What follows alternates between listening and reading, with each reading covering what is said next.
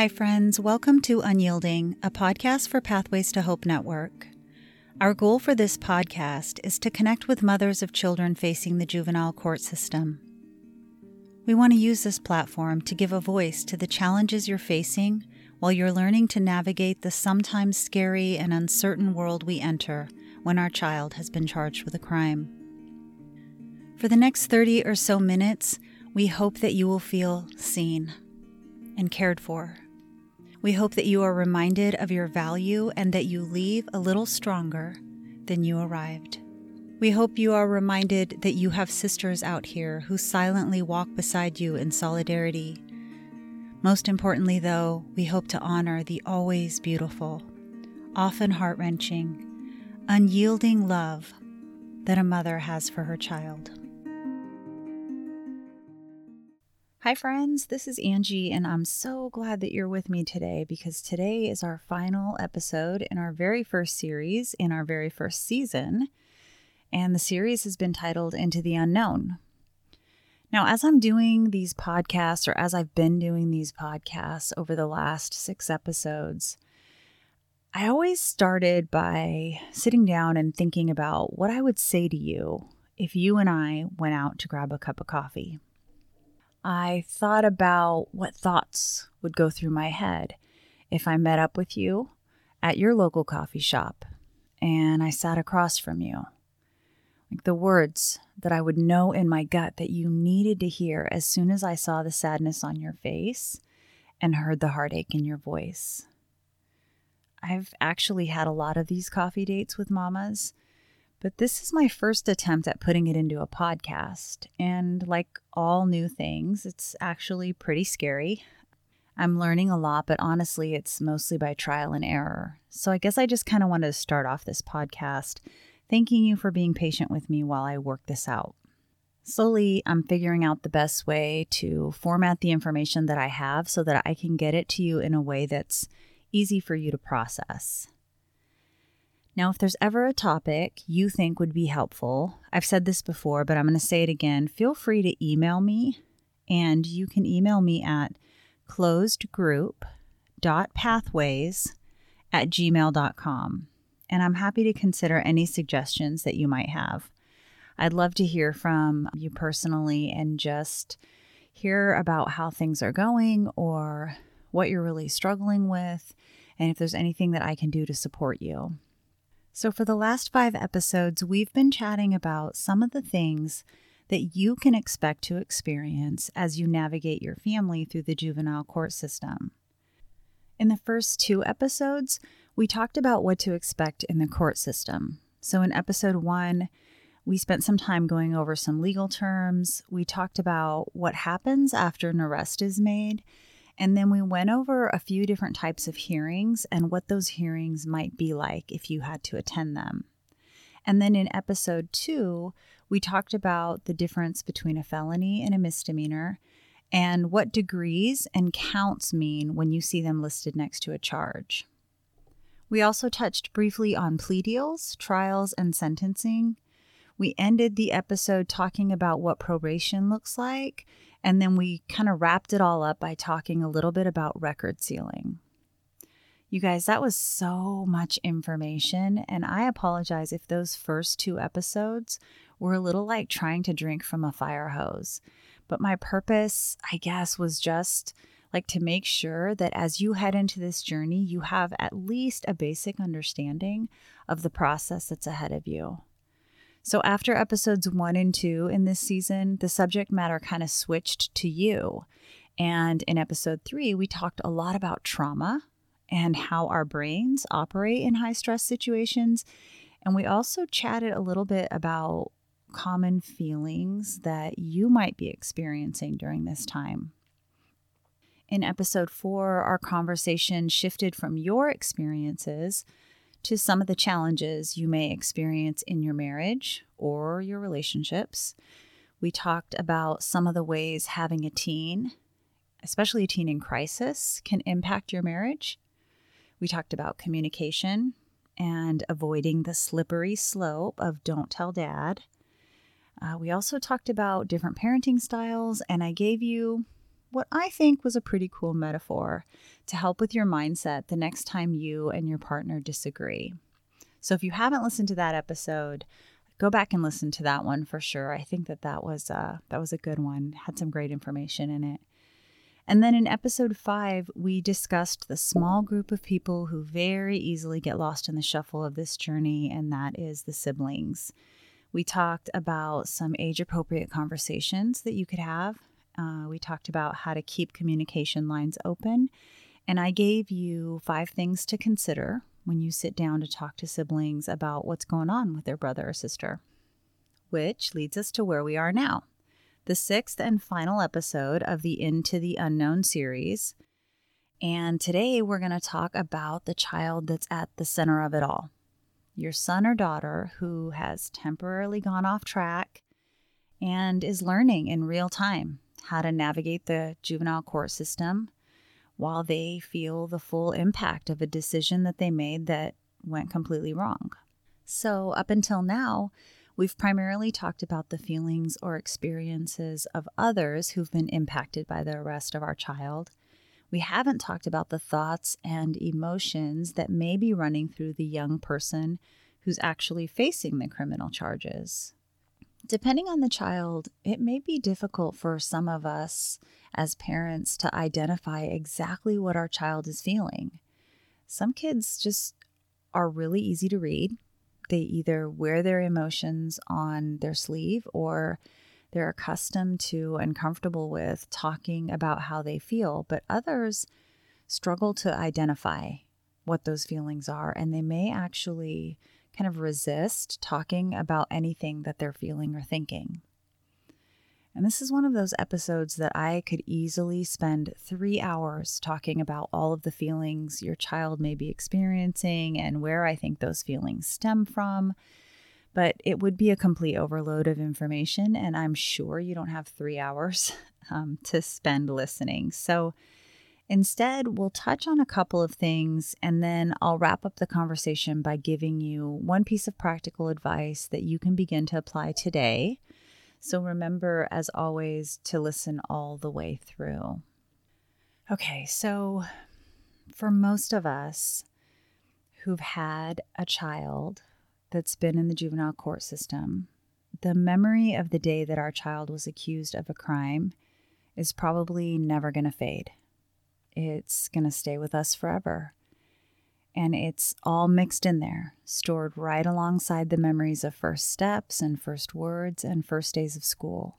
You know, these times that we felt broken, they just don't seem like they belong with our happy memories. But I guess they just have nowhere else to go. And I think I can go out on a limb and say that this same memory will also stay with our kiddos. To prepare for this podcast, I sat down with 4 young men, all of whom had the shared experience of going through the juvenile justice system, and thankfully, all in a much better place today. Now, in my conversations with them, I was completely floored with how honest they were and the perspective that they now held for what was once a pretty tumultuous time in their lives. I was proud of them and how far they'd come. For those that I met with in person, the conversations, they started the same.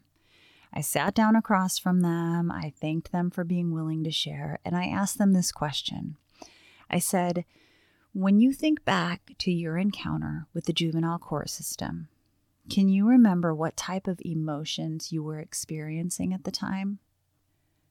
After asking this question, I noticed one similarity in each of them.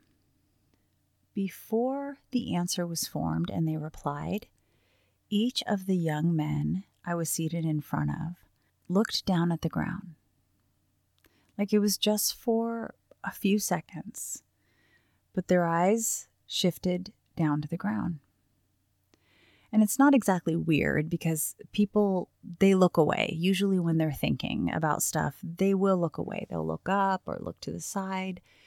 But what is weird is that it stood out to me. It stood out to me because somewhere inside me, it triggered this like stored memory that I had. Now, in the moment when I was doing these interviews, I wasn't sure what it was, like what this memory was, but it stuck with me for about a week. It sounds a little dramatic, but it haunted me. I kept wondering why that particular moment resonated so much with me. And then right before I was about to fall asleep last night, when you're in that space between dozing off and being completely awake, and I remembered being in a courtroom. I remembered sitting in a courtroom with my child. I remembered being wedged between other families on a bench. All of us were waiting for our own child's case to be called. I remembered being able to feel the shaking of my child's knee as it bounced up and down nervously, and the beating of my heart in my chest that seemed to match its rhythm. I remembered seeing each child in that courtroom stand up one by one as they were called, and leaving behind their scared and sometimes angry parents on the bench. As they walked to the front of the courtroom, I remembered the uneasiness and the hesitation in their steps until they finally got to the front, where they settled into their seat or they stood at the podium with their attorney. And then I remembered what it was like to sit and listen to a group of strangers now responsible for deciding this child's fate. I remember what it was like to listen to them review the charges and discuss the next plan of action. And my eyes scanned each of them, each of the people that were up there talking. And then it returned to the child, and I noticed, perhaps because I was looking for it, a faint change in their posture and a slight drop in their head as their eyes shifted to the ground in front of them. And I swear to you, it was like I began to see these tiny cracks in the toughness of their exterior. And the little kid inside that awkward teenage body slowly began to appear. And that was it. That was the memory that was triggered for me. I think the truth is, even now, after so much time and with so much forward progress, that little kid was still in there in each of those young men. And I'm not going to lie, friends, it kind of broke my heart. But I know that you're wondering what these amazing young adults had to say, so let's get to it. I think the number one thing that came up with all of them was fear. There were a lot of fears. They talked about fear over how their parents would react. They talked about fear of letting people down, fear of knowing nothing about what would happen next. But the first and most prominent fear for most of them was the fear of what the consequences of their actions was going to be. For kids and families, the waiting can be extremely challenging. And many times, the legal process can feel dragged out. So if you're in the middle of this, you might be experiencing this right now. See, the prosecutors and the defense attorneys, they're waiting for discovery, they're interviewing witnesses or victims, and they're trying to get a better idea of exactly what has happened, not just in this case, but in multiple cases. And all of that, it takes time. And so this process often results in families attending multiple hearings, which are scheduled as a way to kind of just check in and make sure that there's still forward progress happening on the case. And it can often take months. And the waiting period where everything feels like it's in limbo, it can be distressing for the child and for the family. I think because without a resolution, like families just feel stuck. They feel stuck in a place where time seems to kind of just stand still, and their imaginations run rampant as they envision every worst possible scenario. That's like across the board for the parents and for the kids, right? Well, trying to move forward and begin the process of healing in your child and healing in your family, it feels nearly impossible while you're stuck in this land of what's next. Well, along with the fear of outcome, the guys also expressed a fear of how this action would change their relationships. So they talked about wondering if this was something that would change how they were viewed among their peers or their teachers. And they worried about how they would answer the questions that were surely going to be coming at them when they went back to school. They thought about what they would say or how they were going to address the rumors that were undoubtedly circulating. They also worried about how this was going to impact the way that their parents or other family members viewed them. They struggled with feeling like they had let everybody down. I think that was something that kind of came up over and over again with each of the young men that I talked to, and it's not really something that you hear teenagers talking about. I don't ever recall meeting a teenager in the court system whose initial responses were, "I'm afraid I let my family down." I think that's something that they feel, but they just kind of hold close to them. And along with the fear, I think some of the young men I spoke with, they talked about battling feelings of depression and feelings of hopelessness. They spoke candidly about moments that they considered suicide and the effort it took to challenge thoughts that everyone would be better off if they weren't around. And that was a tough one to hear. It was heartbreaking, but Dr. Frances Jensen, who is a professor of neurology at Penn Medicine and the author of a book that's called The Teenage Brain, a neuroscientist's survival guide to raising adolescents and young adults, explains that strong emotional reactions are quite simply part of the adolescent brain makeup. She says by the teenage years, the limbic system, which is the emotional center in the brain, is lit up. So even when they do an MRI, it's lit up. There's a ton of activity there. She said for teenagers, it's like their emotions are in Technicolor.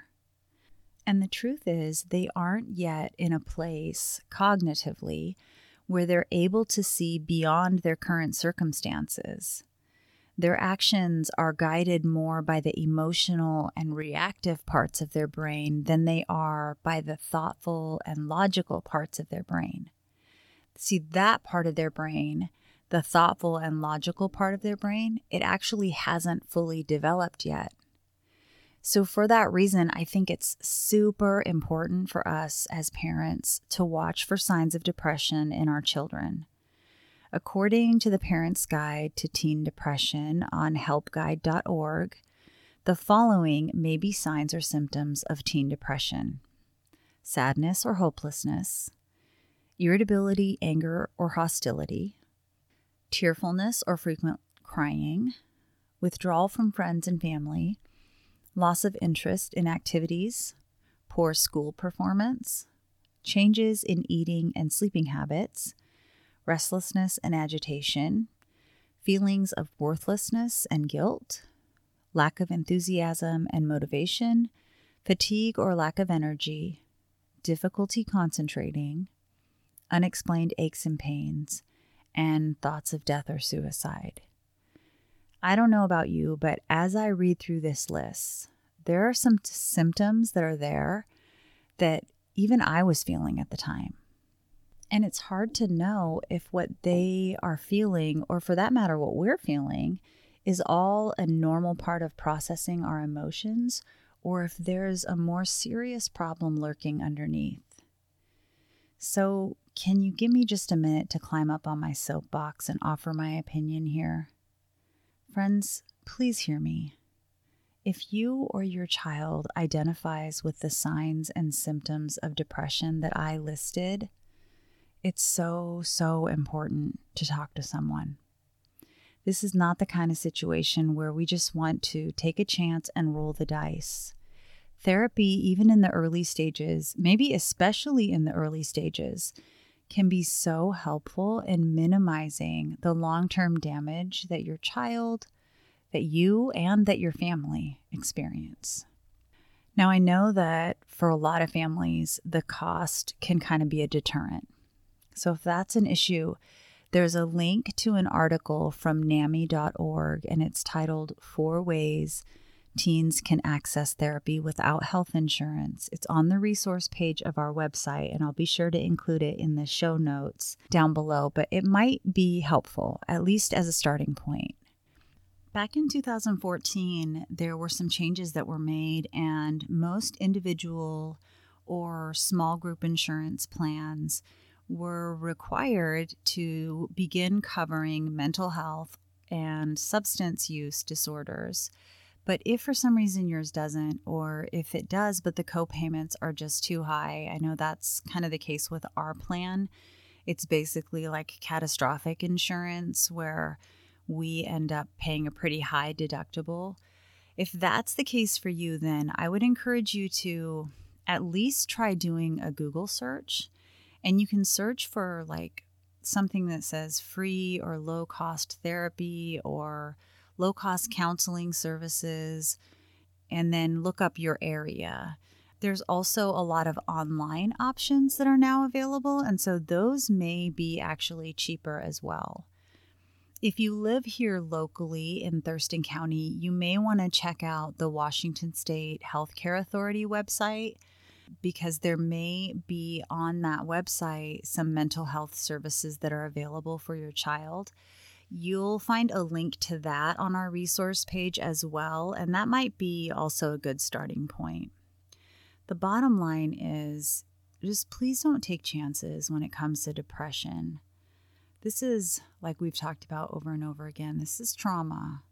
So at the very least, if you have these symptoms of depression or you see them in your child, at a minimum, I would say to take your concerns to your primary care physician if you have one. Okay, so let's talk about this week's tip. This week's tip comes from a conversation I had with my own child. When we sat down to talk about this episode and my plans for it, I asked the question, looking back on it now, was there anything I did at the time that you think was helpful in getting you through the challenges that you faced after your arrest? And after thinking about it for like half a second, he looked me in my eyes and he said, "You were my anchor." You guys, I almost wept right on the spot. I mean, I felt the ugly cry face tears stirring up from the center of my gut and fighting their way to my mouth where they desperately wanted to burst free into uncontrollable sobbing. But I maintained my composure because I didn't want anything to get in the way of me hearing more. I knew that an emotional reaction might actually just halt this conversation right in its tracks. And then he said, "I couldn't have done it without you, Mom." Okay, so here's what I know. There are so many times being a parent can feel like a thankless job. No one seems to care that we're up all hours of the night losing sleep over worrying about them, or about the effort it takes to make sure that everyone's needs are being met, that they feel loved and supported. The time that goes into tracking grades and meeting with teachers and driving to activities, or that it doesn't seem to matter that we hate being in a position where we have to give out consequences just as much as they hate being in the position to receive them.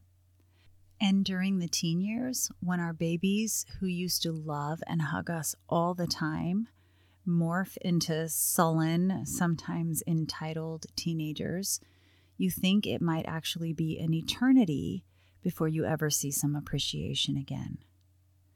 Well, those 5 words, "Mom, you were my anchor," were enough acknowledgement to make the cup in my heart overflow. And I believe with everything inside me that those words were said to me so that I could say them to you. Listen, an anchor has a lot of purposes. It uses strength and security to hold a ship in place. When it's attached to the bow, it keeps the boat from turning sideways, and from being overwhelmed by the waves. You know what else anchors are used for? They're used to prevent a ship from drifting due to changes in the wind or in the current. And when they're lifted just a little bit out of water, they actually help the ship move forward towards safe passage. When it's used as a verb, the word anchor means to secure firmly in position or to provide a firm basis or foundation. You are your child's anchor, the one who, with strength and security, holds them in place. Even though the winds and the currents are going to push and pull them in different directions, your love stays constant. You help reduce the speed at which they drift. You slow them down. You pull them in. Although they may do everything in their power to remove themselves from what holds them back, the truth is they still need you. They'll always need you, the way a ship will always need its anchor. Listen, you don't have to always get it right. God knows I messed up along the way more than once. I was impatient and irritable. I felt frustrated and depleted. There were times I didn't show up in the way that I knew I should because in that moment, I simply had nothing left in me to give. I battled anger inside myself and I battled disappointment. I was human, but I did the best that I could. Now, they got themselves into this situation, but as they're dealing with the natural consequences of their actions, they still need you to believe in them. Even if they deny it, they still need you to remind them of the goodness that you see in them. I read this quote the other day that said, "What is sanity after all except the control of madness?" What is sanity after all except the control of madness? Do your best to control the madness by choosing to be the consistent voice in your child's life that reminds them that they are more than this mistake. This is not the end of their story, far, far from it. Let's begin the process of shifting our focus from all the things that we can't control to the things that we can. Whether it feels like it or not, we still have a lot of influence over this journey.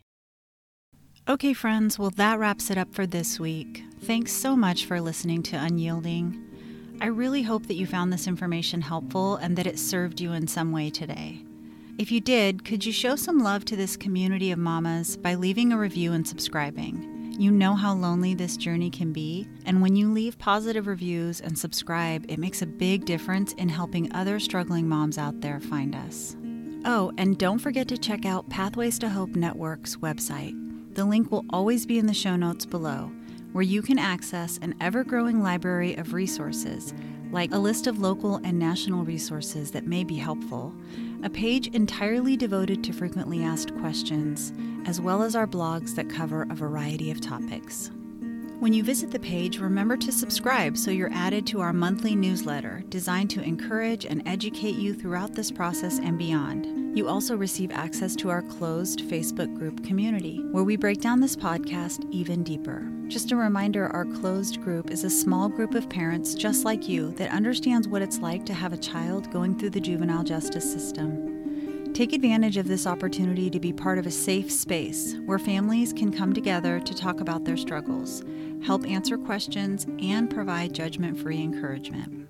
You can also find our social media pages on Facebook and Instagram, where we post 5 days a week, posts designed to help keep you fighting. Remember, family is like life. It's a fight for territory, and once you stop fighting for what you don't want will automatically take over. Until next week, friends, remember, we are stronger together.